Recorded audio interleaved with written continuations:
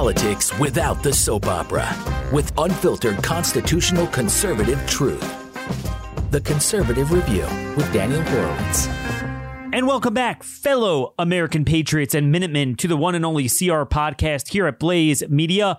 Are you ready to get fired up on this Tuesday, January 5th?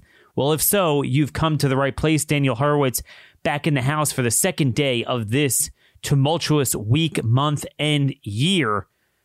And speaking of being fired up, I watched some of the Trump rally last night, and I was thinking to myself, could you imagine if you took all that energy from all these rallies and you divided them by county and state and created a grassroots organization to get involved with the local candidates for the local offices on the local issues, but really the national issues, the civilization issues of our time, but where the power really resides at a local level? Imagine if Trump led that and endorsed from school board and sheriff on up to governor only anti-lockdown and pro-law and order candidates. Imagine what a country we would be. Folks, it ain't gonna rise or fall on that Georgia Senate race. Look, if you're in Georgia, you want to vote for them, that's fine. I'm certainly not against it. But just recognize they were making it out to seem as if everything hinges on that. It's like the Republic is lost if they lose, and it's saved if they won. And it's like, dude, it's worse than you think and a little better than you think at the same time. It's a lot more complex than that. Politics is not a math. It's an art. It's looking at a totality of circumstances, which we're going to talk about a little bit more today with regard to the fight on certification of the election and constitutional thinking, looking at the totality of circumstances. And speaking of constitutional acumen, folks, I want you to join me and Patriot Academy by going to constitutioncoach.com.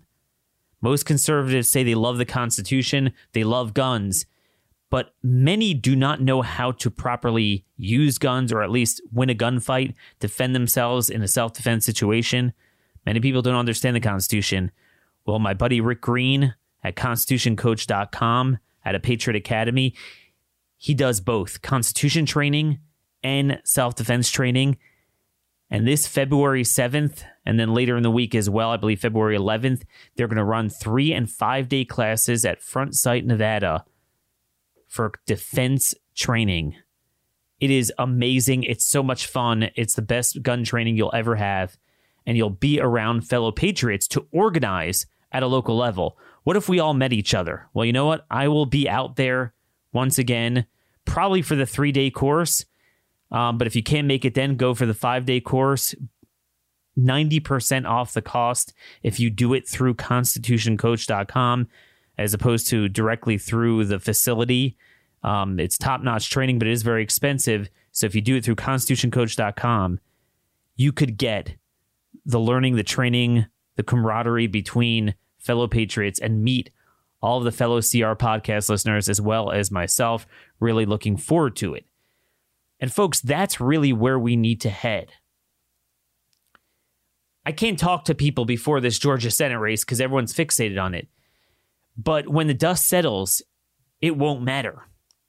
So do Democrats have a 95-seat majority or a 97-seat majority? I mean, really, let me just demonstrate this to you. Okay? I'm going to go through every major budget bill that has passed through Trump's presidency. Okay? H.R. 244, the Consolidated Appropriations Act of 2017. Just 18 Republicans in the Senate opposed it. 18. Okay? The blank check debt limit increase that year, 2017, 17 Republicans opposed it. The Target Act, which was the FY 2018 omnibus, 26 Republicans opposed. The FY 2019 Cromnibus, just 6 Republicans opposed it. And in each case, they joined almost every Democrat, often every Democrat.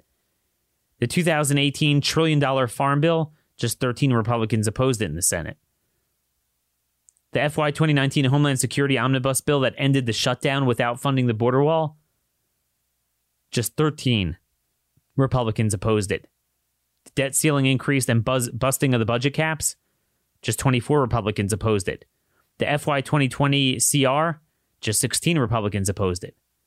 And then, of course, the 5,593-page omnibus bill that just passed with the COVID bailouts for states and the education cartel, just 6 Republicans opposed it. So don't sit and tell me that, oh, we're teetering at 50, 51, 52 votes. No, we're not. But where this does make a difference is in states and counties where voters overwhelmingly chose Trump, where Republicans already have significant majorities and control all the offices. That is our opportunity to fight back at a local level. It needs to be done. You know, Madison gave his famous speech at the Constitutional Convention, and he said, is it a smaller republic or a larger republic where liberty is more preserved? And his point was, a lot of people think, a larger republic is more tyrannical. But his point was, well, certainly if you have a large republic as one unit, then you have all consolidated power. But you don't want one unit in a state either, because that's consolidated power even at a smaller level. His point was it was so much easier for one faction to seize control. But what he figured was that if you had a bunch of states, a federal large republic filtered through a bunch of states, you can't have one faction seize control everywhere. And shockingly, that's what you have today. Really, in nearly all 50 states and nearly all 3,300 counties, the statists pretty much are in charge. And that's how badly complacent we have been. That's what we've been doing for so many years because we want that instant gratification. Oh, the vote for this one president or this one Senate race and it's all going to tip the balance. It doesn't work that way. You got to get organized. You got to get engaged on the issues. You got to get engaged on a street level. The Democrats control the street, too. I don't mean just like mobbing cars, but I mean, pressuring businesses, making the culture in a certain area that you have to support something at an education level, at a business level, at an NGO level, at a homeowners association level. We need to stop being shy voters, and I don't just mean voting. Fight, fight, fight, vote, vote. That takes 3 seconds. You just fill out a ballot. It's not a big deal. Do it if you want. I'm certainly not against it. But what we really need is imagine if you took all of the people around the country that went to Trump rallies and you organized them. This is what we need to do. But my fear is too many people are fat and happy. I just got my $3,000. I checked my checking account and $3,000 going in there from the feds. I'm a family of 5. 6 now, but as of last year's taxes, I'm getting $3,000. And that was the lower level. Trump wanted to do more. Is it worth it? No. But it makes too much of our people fat and happy. And that's not a good thing. Not by a long shot. Now, by the way, those of you who are business owners and are not getting any money, you're looking to save money all the time. We always have fixed expenses, utilities, insurance, things like that, where we kind of put on autopilot and we never check to see if we can get better rates, which is why I want to introduce you to Gabi Insurance. I'm not asking you to buy anything. I'm asking you to save money. You see, if you go to Gabi.com, you will find an aggregator. They don't sell insurance. What they do is they plug in your information. You just give them your information. It takes a couple of minutes. And boom, out pops an entire list, whether it's Progressive, Nationwide, Travelers, whatever, where they will show you the cheapest rates. Can you save more? I thought I had the best rates with Geico. They put together car and homeowners, and I had very good rates. So they saved me about $480 in the end. but I had pretty good rates. I was with Geico for a long time. On average, they save people up to $961. I'm not kidding. And often they give you a runaround. It takes you forever. Like if you go through those home builder websites where you want to put in how much does it cost to build a home, it will take all day to get an answer. You will get it emailed to you right away, and they're not going to spam you. They're not going to bother you. Like I said, customers have saved $961 on average a year. If they can't find you savings like they did me, then you know what? Then you'll see that and you'll relax by knowing that you're getting the best rates you'll ever get. They will never sell your info, so you're not going to get those annoying spam or robocalls. You're probably overpaying on car and home owners insurance just like I did. See how much Gabi can save you. It's totally free to check. There's no obligation. Takes a couple minutes. Go to Gabi.com/Daniel. That is GABI.com/Daniel. GABI.com/Daniel. Now, again, I mean, we need a situation where you need private sector solutions to save money.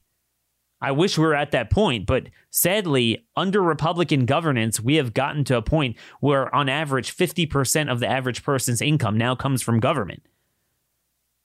My point is, what we're doing is not working. Republicans are screwing with us.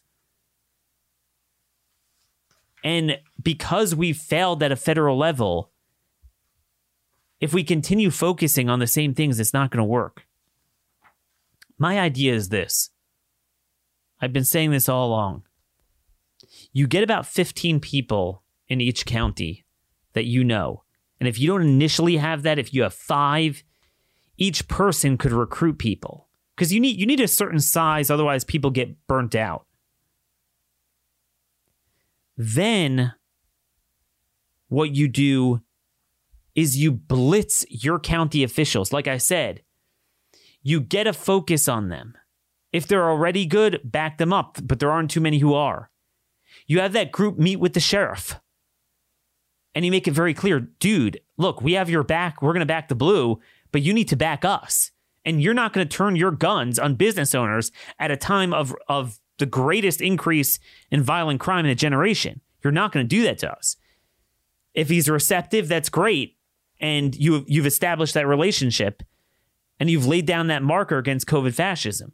If not, you got a primary challenge on your hand, and it's much more achievable than a larger race in terms of funding and name ID.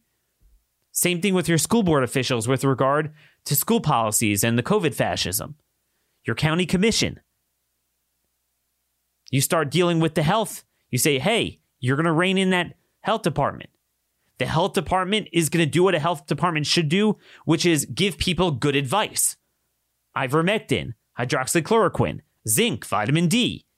Empower people. Don't empower yourselves. Follow the Constitution.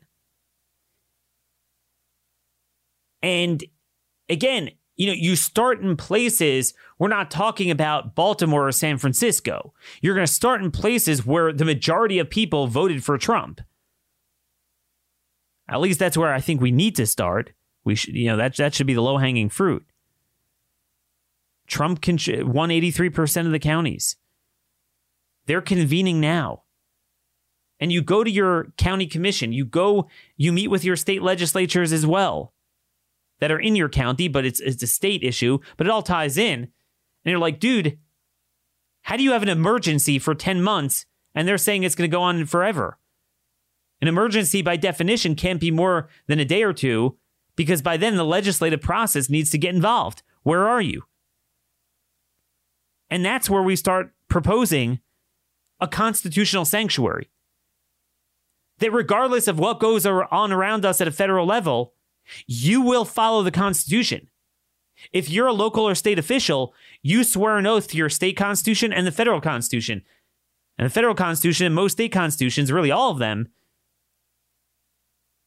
preclude and prohibit everything that is going on with COVID fascism. You will follow the Constitution. You supply them with the proper data and talking points on the COVID stuff, and we're going to talk about that today. Some examples of that. You write in the local media, the local radio. So you do media, candidate recruitment, organizing, pressuring, meeting. You'll see you will have much more clout per capita than voting in a federal election, which I'm not saying not to vote. I'm just saying this is how you do it bite-sized, but ironically, that's where the power is. What's going to determine whether you live free or not is not really going to be Joe Biden. If the county doesn't want to do it, they're not going to do it. And if you have the tyranny, it's not because of Biden, it's because your county government is messed up. And again, focus on local offices. I'm trying to recruit people at a national level to start working Trump. Trump could single-handedly create a Patriot Party.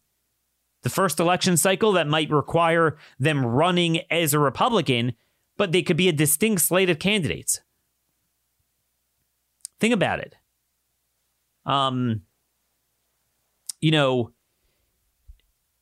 Trump mentioned last night that he plans to campaign against Brian Kemp. Now, to him, it's personal, and I get it. But he should be doing this against everyone. Let's just take a look at the governors. Could you imagine what a better country this would be if in only the solid red states we would have solid governors like Ron DeSantis? But why do we keep coming back to him and we don't have other examples to toss around? Trump could end that tomorrow. He could end that dynamic tomorrow. He could make these people toast by recruiting candidates. It's that simple. That are against BLM, that are against lockdowns, that are for ordered liberty.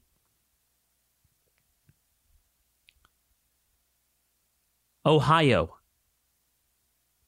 You have Mike DeWine, and for Senate, you have Rob Portman. Two rhinos that are against Trump and are as liberal in every issue as you can imagine. What if Trump recruited and supported Warren Davidson and Jim Jordan, whichever one you want to run for governor or Senate, to run against both of them? You have Kay Ivey in Alabama. Rhino governor. Alabama, total lockdown. Perfect opportunity there. You got in Arizona, Doug Duncey. Now, he is term limited. It's an open seat. But we have a terrible track record there. What if Trump said, I'll back a guy like Andy Biggs? I don't know if he wants to, but I'm just saying, you get what I'm saying. You go down the list. Arkansas, the guy's term limited. We should have a solid choice there. And governor is much more important than Senate. That's my point. We're seeing that because you're not just one voice among many in a broken institution with 90% rhinos. You could fully implement policies in that state. I mean, and that's what we're seeing in Florida. Idaho, Brad Chicken Little. Idaho, lockdown rhino. He's a liberal on everything. That guy should be gone. There's so many opportunities. There's also, states like Kansas that have a Democrat governor that's up for election. She should easily be vulnerable, but you need a good conservative. Chris Sununu, he was just out there, the governor of New Hampshire. He was just out there mouthing off against Trump today. Kevin Stitt in Oklahoma. I don't like him, but I don't know if we'll be able to get people to go up against him. Bill Lee in Tennessee. He's up. Total Muslim Brotherhood rhino. Refugee-obsessed clown. Talking about lockdown. And the big one is Greg Abbott in Texas. What if Trump supported Allen West? Mark Gordon in Wyoming. He was recently blaming people for spreading COVID. Mentally ill. It's settled science that there's no correlation with non-pharmaceutical inputs. The correlation is all regional and timing mechanically, regardless of what you do. So this is what we do.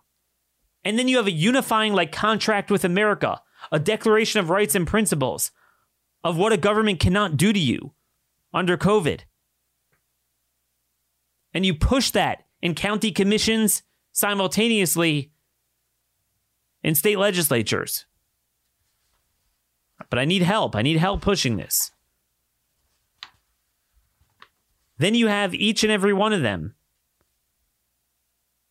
push anti-crime, anti-lockdown, anti-rioting bills like DeSantis has to protect self-defense, to protect business owners from looters and rioters, to protect motorists who are surrounded by bloodthirsty, blood libels matter mobs. In addition, legislation that takes away some of the discretion from these county judges for repeat violent offenders, more mandatory minimums, more stand your ground laws. Obviously, in every one of these states, you would have immediate legislation and, again, a unifying slate of candidates that run on this of election integrity. Proof of citizenship to vote, obviously photo ID, no mail-in ballots, no early voting or at least severely limit it, make election day, no ballot harvesting, no drop boxes. And then when the federal courts come in, you tell them to pound salt. You just told us, federal courts, that this is a state issue. So we're not going to play your one-way street anymore. We're a sovereign state. We're going to do what we want. If California could allow in illegal aliens, we could have election integrity for Americans. And then all the things Biden does, he's an illegitimate president. Fine, you're sworn in.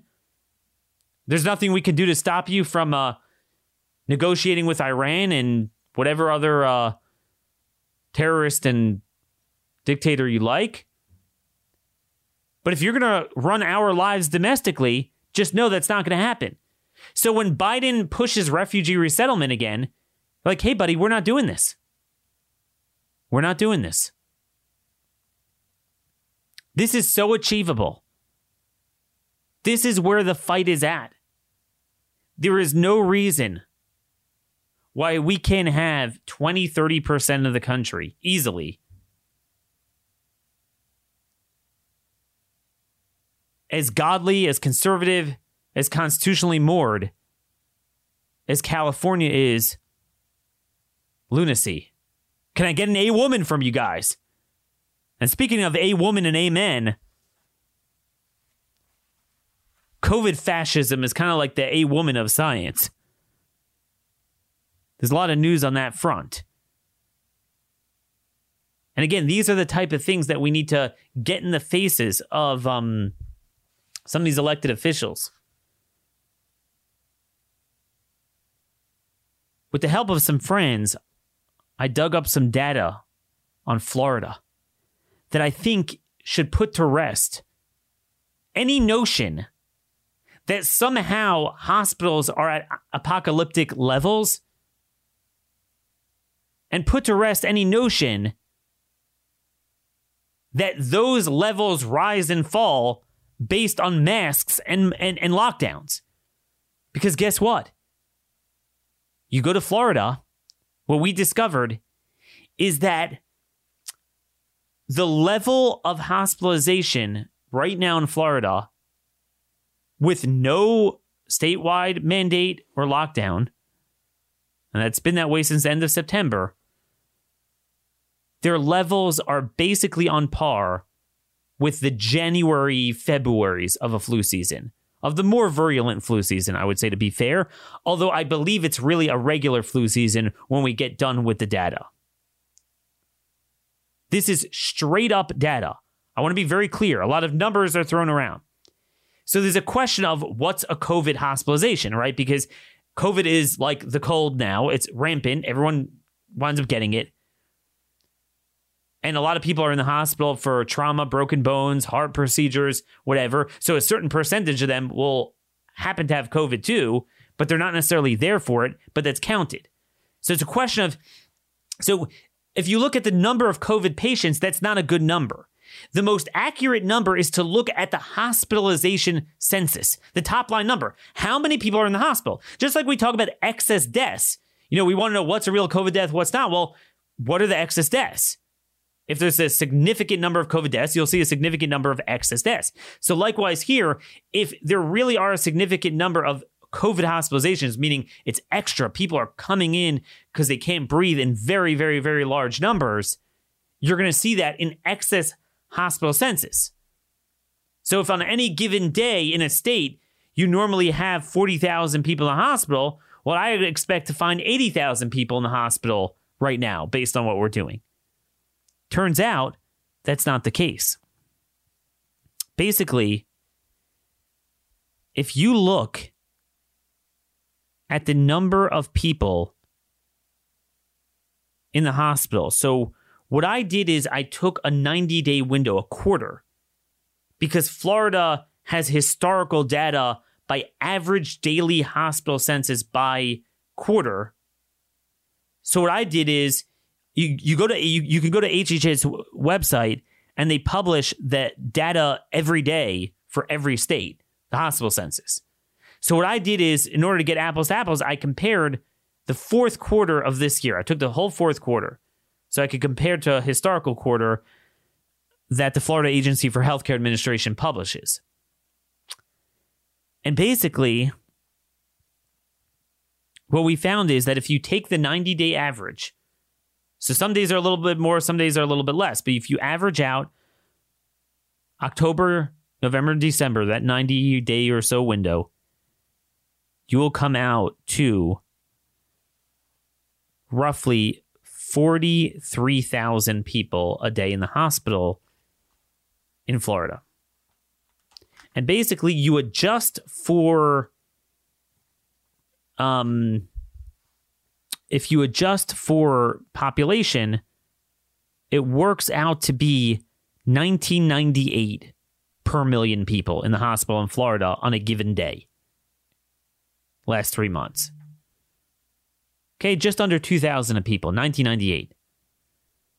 I went back and looked at the first quarter of 2018, which included that January with a lot of people from that flu. And if you adjust for the population back then, which was a little bit less, 1972. So 1972 to 1998. Tiny, tiny, tiny increase from then. And then we did nothing as a nation to limit people's liberties. So it's above average, a little bit more than the highest times we've had. Now, why am I comparing it to then? Because I think I have the right to do it, because typically, you say the fourth quarter of this year was bad. Well, Daniel, wait till January, February when you have the flu, it's going to be even worse, except the flu is not there this year. So I have the right to compare it to the peak flu months of previous years, because that's what we're at. COVID is peak flu. That is the flu of this year. This is the big lie.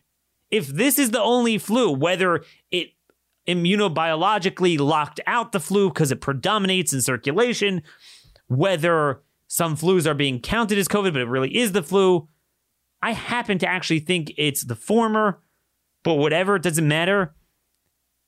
It comes out in the wash like a typical virulent peak flu season, which it's busy in the hospitals. But now I want to tell you, now you might say, well, then, okay, it's not apocalyptic, but you're telling me it's a little bit higher than the worst flu season we've had recently. Not really, because there's a bunch of other factors we've spoken about before. So first of all, just from a utility standpoint, a strain and stress standpoint, remember, we have thrown about $200 billion at the hospitals, something we didn't do in the 2018 flu season. So yes, they should be able to easily handle a lot more people than they did then. Okay, so we're already doing that. So where's the need for lockdowns? And again, lockdowns don't help because you could say, well, Daniel, the reason we don't have apocalyptic levels is because we're doing this. If we didn't, we'd have it. Oh, whoops. Florida. That's why I picked Florida as the control group. Florida doesn't have it. Not only don't they have it, but they have tremendous migration because, you could Google it. Tons of people are buying houses in South Florida now. And certainly you have people visiting and vacationing because, you could do it more freely there. Anyone who wants to run a business conference there, an organizational conference, they have to do it in Florida now. Everyone's flocking there. So that should be the super spreading state. But anyway, the reality is, qualitatively, we are handling more people in the hospital than we do with the flu, but it's not indicative of more severity. It's because of several factors. So number one, off the bat, just quantitatively, even before we get the quality of the type of people in there, in terms of quantity, it's not apples to apples. Because we've been counting observational beds, where if you look at the census of any data from previous years, they count inpatient, meaning you're admitted for more than 24 hours, not an 8-hour observational bed. HHS is requiring hospitals to include observational beds. So right off the bat, that's juicing up the numbers if you're making any comparison to another flu season. Then you have the fact that just in general, there was no panic in the 2018 flu season. Not outside of just small circles. So typically you're like, oh my God, I got the flu, I got to run to the hospital. Unless you really feel you have a problem or you're a type of person that's very vulnerable, you're not going to go. Whereas now, COVID is the death knell of civilization. So if you have it and then you have some symptoms, holy hell, do I need to go to the hospital? Maybe I need to go. And people are going. The threshold that's triggering people to go is much lower. Now you say, okay, well, that's a layman, but the professionals at the ER, they're going to kick you out. They're like, they're going to turn you down. No, they're not. They have a massive financial incentive that we've never had with anything else to admit you. But that's buttressed by several factors. The only FDA drug that has been approved is remdesivir. You need to be admitted to get a remdesivir. They don't treat you outpatient with it. So that's part of the problem, that it's artificially juicing up the numbers with people that don't really need to be there. Mind you, it doesn't work. Mind you, there's things that do work that we could be prescribing and making available even without prescription to people as a prophylactics or immediately upon getting symptoms that could totally reduce the hospital population when masks and lockdowns don't reduce it at all. But of course, what we can do, we don't do. So there's that. And then, of course, remember, a good number of these people are not there for that.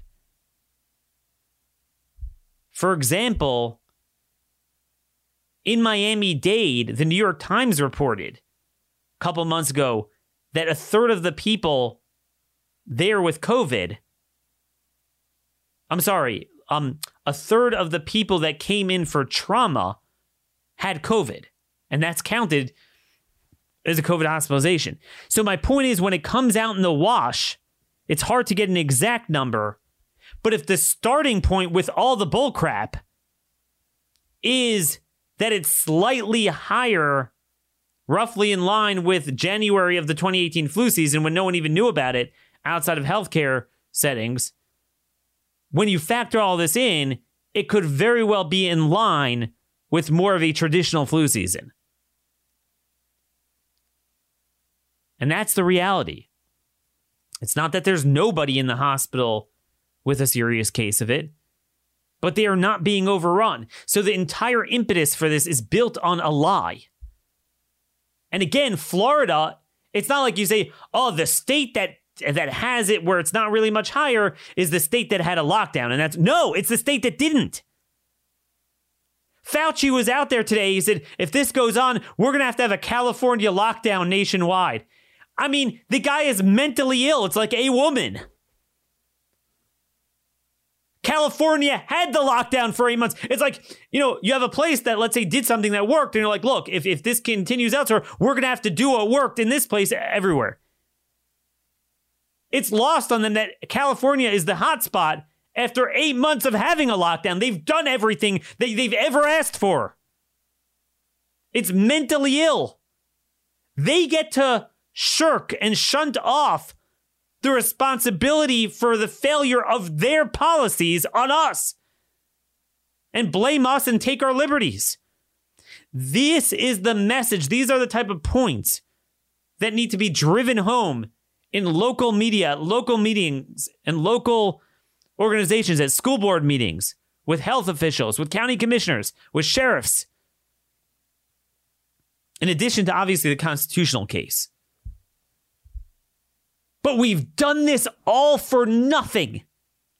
What Florida demonstrates is that after everything we've done to ruin humanity, to make it that we can't breathe as human beings without covering our face, and all the damage that's going to be done to our kids, the suicides that are not just growing exponentially, but creeping into new demographics that we've never seen, such as preteens, 8 to 12-year-olds committing suicide, which is astounding.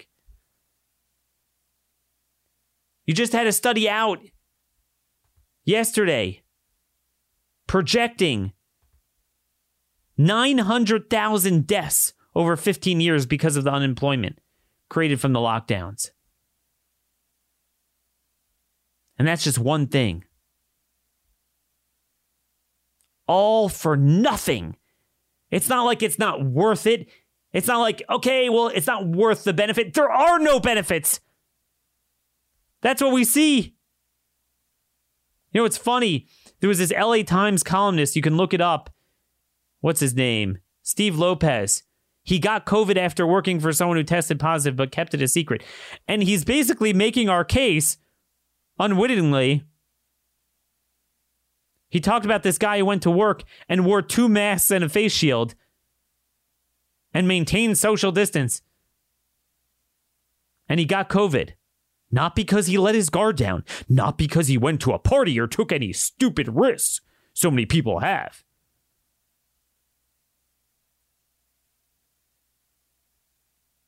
And basically he blames it on a coworker that it feels like, tested positive but didn't tell anyone. But here's the joke. So what if he tested positive? You were wearing 2 masks and a face shield. How did you get it?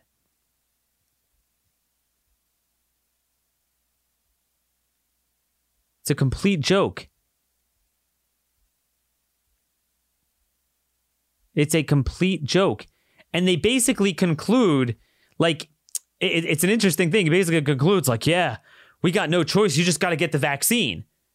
Okay, well, that's progress if we're admitting.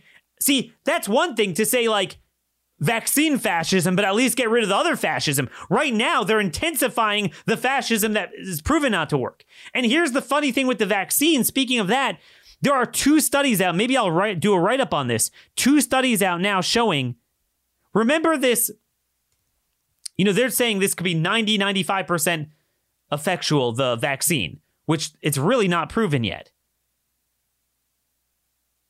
But let's say they're right. There are 2 new studies out that looked 6 months after infection. Until now, they only looked 3 months. They looked 6 months. And they found 100% of healthcare workers in one study, a sample of 12,541 healthcare workers who had COVID. 6 months later, they found none of them had reinfection symptomatically. 2 out of 12,541 had asymptomatic, which again gets very semantic here, because is it that they really don't have it in the phony PCR testing? But the point is, like I said, this is the joke. They're all telling us infection doesn't convey immunity, but somehow a vaccine does, which is a joke. This is 100% effectual. When I say 100%, like anything else, it means immunity doesn't mean you can't test positive. It means you're not going to get a serious case of it. You're not going to get it and then get a serious case of it. And that's the joke. Kay Granger, that rhino dirtbag, by the way, from Texas, she tested positive yesterday and she supposedly got the vaccine. Now, they'll say it's only the first tranche and get the second tranche. But if you need so many tranches, it's a joke. She tested positive. So they're telling us the vaccine is better than having it? It's a joke. 2 new studies, massive samples. 6 months later, nobody has been proven to have gotten a symptomatic case after getting it. Very few asymptomatic. And again, that's all a debate over, do they really have it, but it's asymptomatically? Or is it bogus PCR testing? But either way, I don't care if I'm immune to something, not having some swab shoved down my nose and being positive. I care that I want to be done with it and not get seriously ill from it. Like anything else. If you take anything else we're vaccinated from or that we already had, and you test people, a lot of people have latent tuberculosis where it's kind of like dormant. You have that with other things, even though you think you're vaccinated for it. We've just never taken a disease and decided to test 1 million or more than 1 million people a day. If you did that with other things, you'll find asymptomatic positives, whether they're real or fake, some real, some fake, with other things. We've never done that before. This is all built on a lie. According to CDC, 1/3 of the country already had it. That means they're immune fully, without fascism, without masks, and somehow we're never adjusting our strategy. Like, it's not like, there's only a few people who got it, so we all have to be careful, so to speak, even though being careful doesn't help. 1/3 of the country has gotten it already. It's got to stop. But it won't stop until we make it. The World Health Organization came out with a statement last week, and when they said, you know what, COVID is not really the biggie. It's funny, I warned that they're going to use it against us, that COVID is not what they're saying it is. See, if COVID were like the bubonic plague, once a millennium, so it's once a millennium, we don't have to worry about it again. But the reality is, it's a pandemic flu. It's worse than most flus we've had recently, but it's not out of this league. It mainly kills those that were going to die within the year, which is basically to say it's life expectancy. Doesn't mean nobody had, it's not a threat to anybody. Certainly does mean we should be bulking up on vitamins C and D and zinc, and especially people that are more vulnerable should preemptively and, with the guidance of someone who's competent, take hydroxychloroquine and ivermectin. That actually works. But the reality is, they have now raised the specter that for something this, with an infection fatality rate well under 1%, and for most people, it's really under 0.1%. With young people, with kids, it's like off the charts, and yet we're destroying their lives. What are you going to do when you actually get another H1N1 type of strain that is more problematic to children? That's what the WHO is setting us up for. Ha ha ha. We lied. It's not really the big one. We got to be prepared for the big one. That's why it's never going to end. Because you always legitimately do have things like Ebola that are around that are very deadly. Now, the thing about those things, they don't transmit much, but they're going to cover that up. They're just going to say, oh, it's there. So therefore, now certainly, once you are willing to surrender your liberty for a pandemic flu, well, what about something that is on par with an Ebola? This will never end. And it's certainly not going to end with Kelly Loeffler and David Perdue. It's not going to end with them winning. It's not going to end with them losing. That will not determine the outcome. The factors we have mentioned, the strategies we have mentioned on this show, at a state and county level, both our primary election focus, our media focus, our grassroots pressuring and activism and organizing focus, that's what's going to win this battle. There is no shortcut. There is no other solution other than recruiting Trump into the cause rather than having him outside the tent peeing in, as LBJ said. You want him in the tent, endorsing the right candidates, holding rallies against lockdowns. This is something this man can do. There's a lot of lemonade that could be made. Now, look, tomorrow's the big day. We'll be reporting on it. We'll talk about what goes on with the, the whole battle on certification.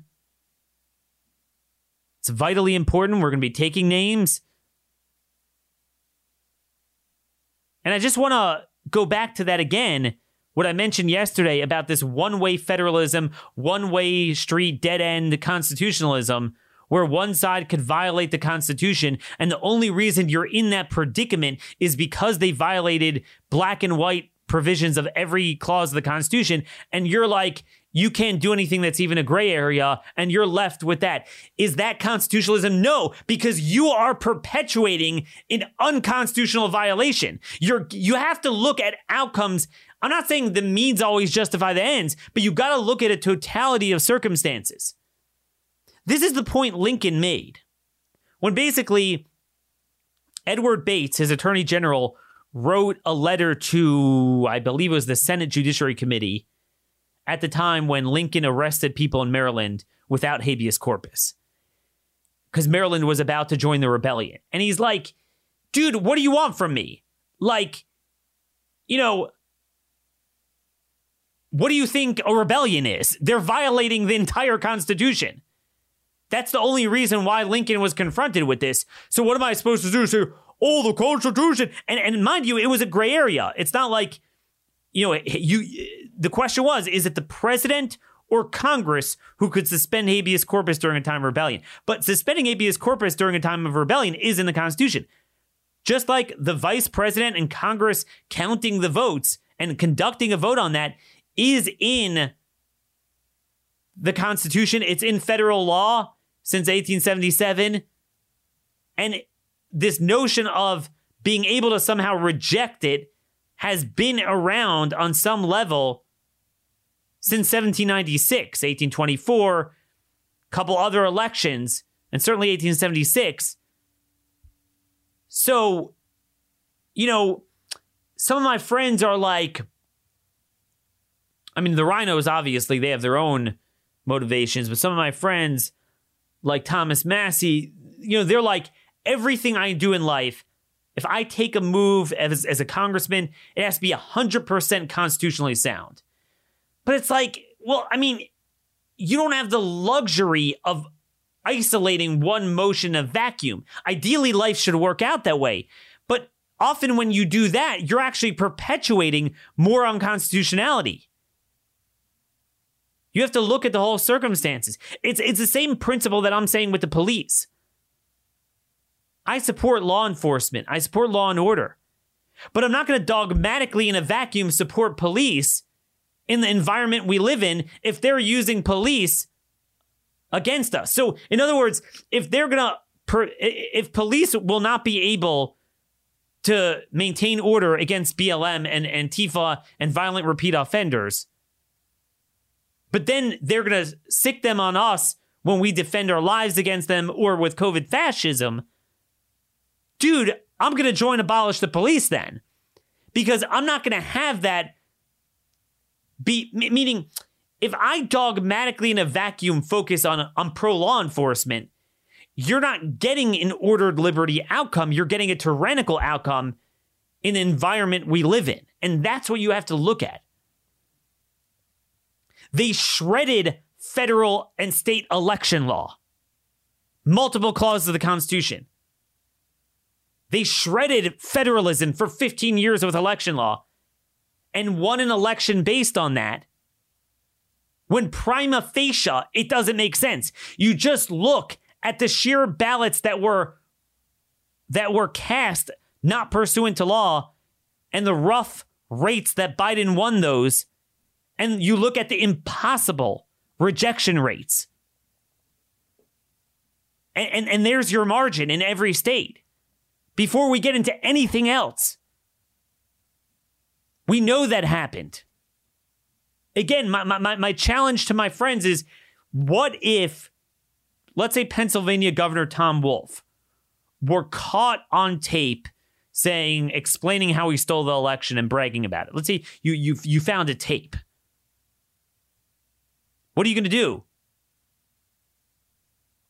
Those votes are counted in the House and Senate joint session. They're opened up. You have a vote. Are you telling me you are compelled to vote yes? I am counting Pennsylvania's votes. Are you compelled to do that? It doesn't make any sense. It just doesn't make any sense. But anyway, folks, again, this is a sample of where our focus is going to be this month, this year. Let me know what you feel is not getting enough attention. Obviously, the next 3 days are going to be pretty intense. We're going to guide you through the tumult of what matters and what doesn't. But ultimately, remember, the stuff that happens this week is kind of cast. The die is cast. The question is what we do with it. What we do with it. The primary season starts now. The organizing and pressuring and proposing legislation and meeting with your state legislators, county commissioners, sheriffs, school board officials is all the time. There is no off season. The left never has an off season. We never have an on season. We never get involved. That has got to change. You have to step outside your comfort level. I understand. You'll say, Daniel, you do this for a living. And I understand that. A lot of people are very nervous about speaking out. But just remember, I could earn my paycheck like some of my other colleagues and not get my hands dirty and just write and speak and do my thing and not try to be more effective in a new year. And congratulate myself that I'm principled and I'm saying the right things. But I will look you in the eye and say, look, what I've been doing in my career so far has not been enough. We all need to do better. We all need to do more. We got to try new things. We got to try what works, and we certainly can't double down on what doesn't work. So I'll be happy when the Senate race is over, because then we can get back to focusing any modicum of conservative grassroots organizations that we have that aren't a bunch of grifters on what will actually save some portion of the republic. You know, even Florida, it's very tenuous. You have a good governor. He's just there. He doesn't necessarily have a movement of other Republicans with him. But if we knew that would be enduring with the entire Republican Party in that state, that would be a Patriot Party in the legislature, the other statewide officers, future gubernatorial candidates, I think a lot of people would consider moving down there. And Florida could be its own republic or de facto. Again, that is where the fight is. If there's one lesson we've learned from the tyranny, corona fascism, it's that local government matters more than anything. You get the locals all in agreement, you're screwed. But likewise, we can get them in agreement in a good way. And if they're not, we need to make them. Again, if you think you could influence a presidential and senatorial race, then by a factor of 1,000, you should be able to influence county races. Name ID, money, organization, the bar to victory is much lower.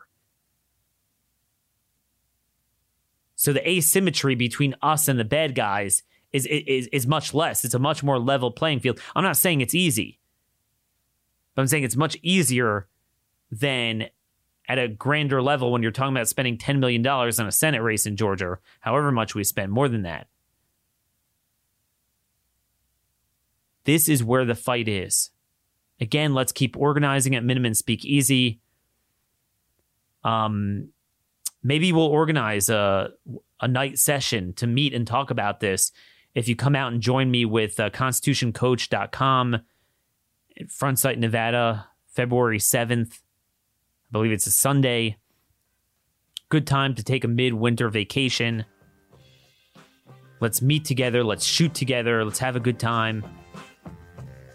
And most of all, let's pray and strategize for new guidance to make this truly the year that we shall proclaim liberty throughout all the land.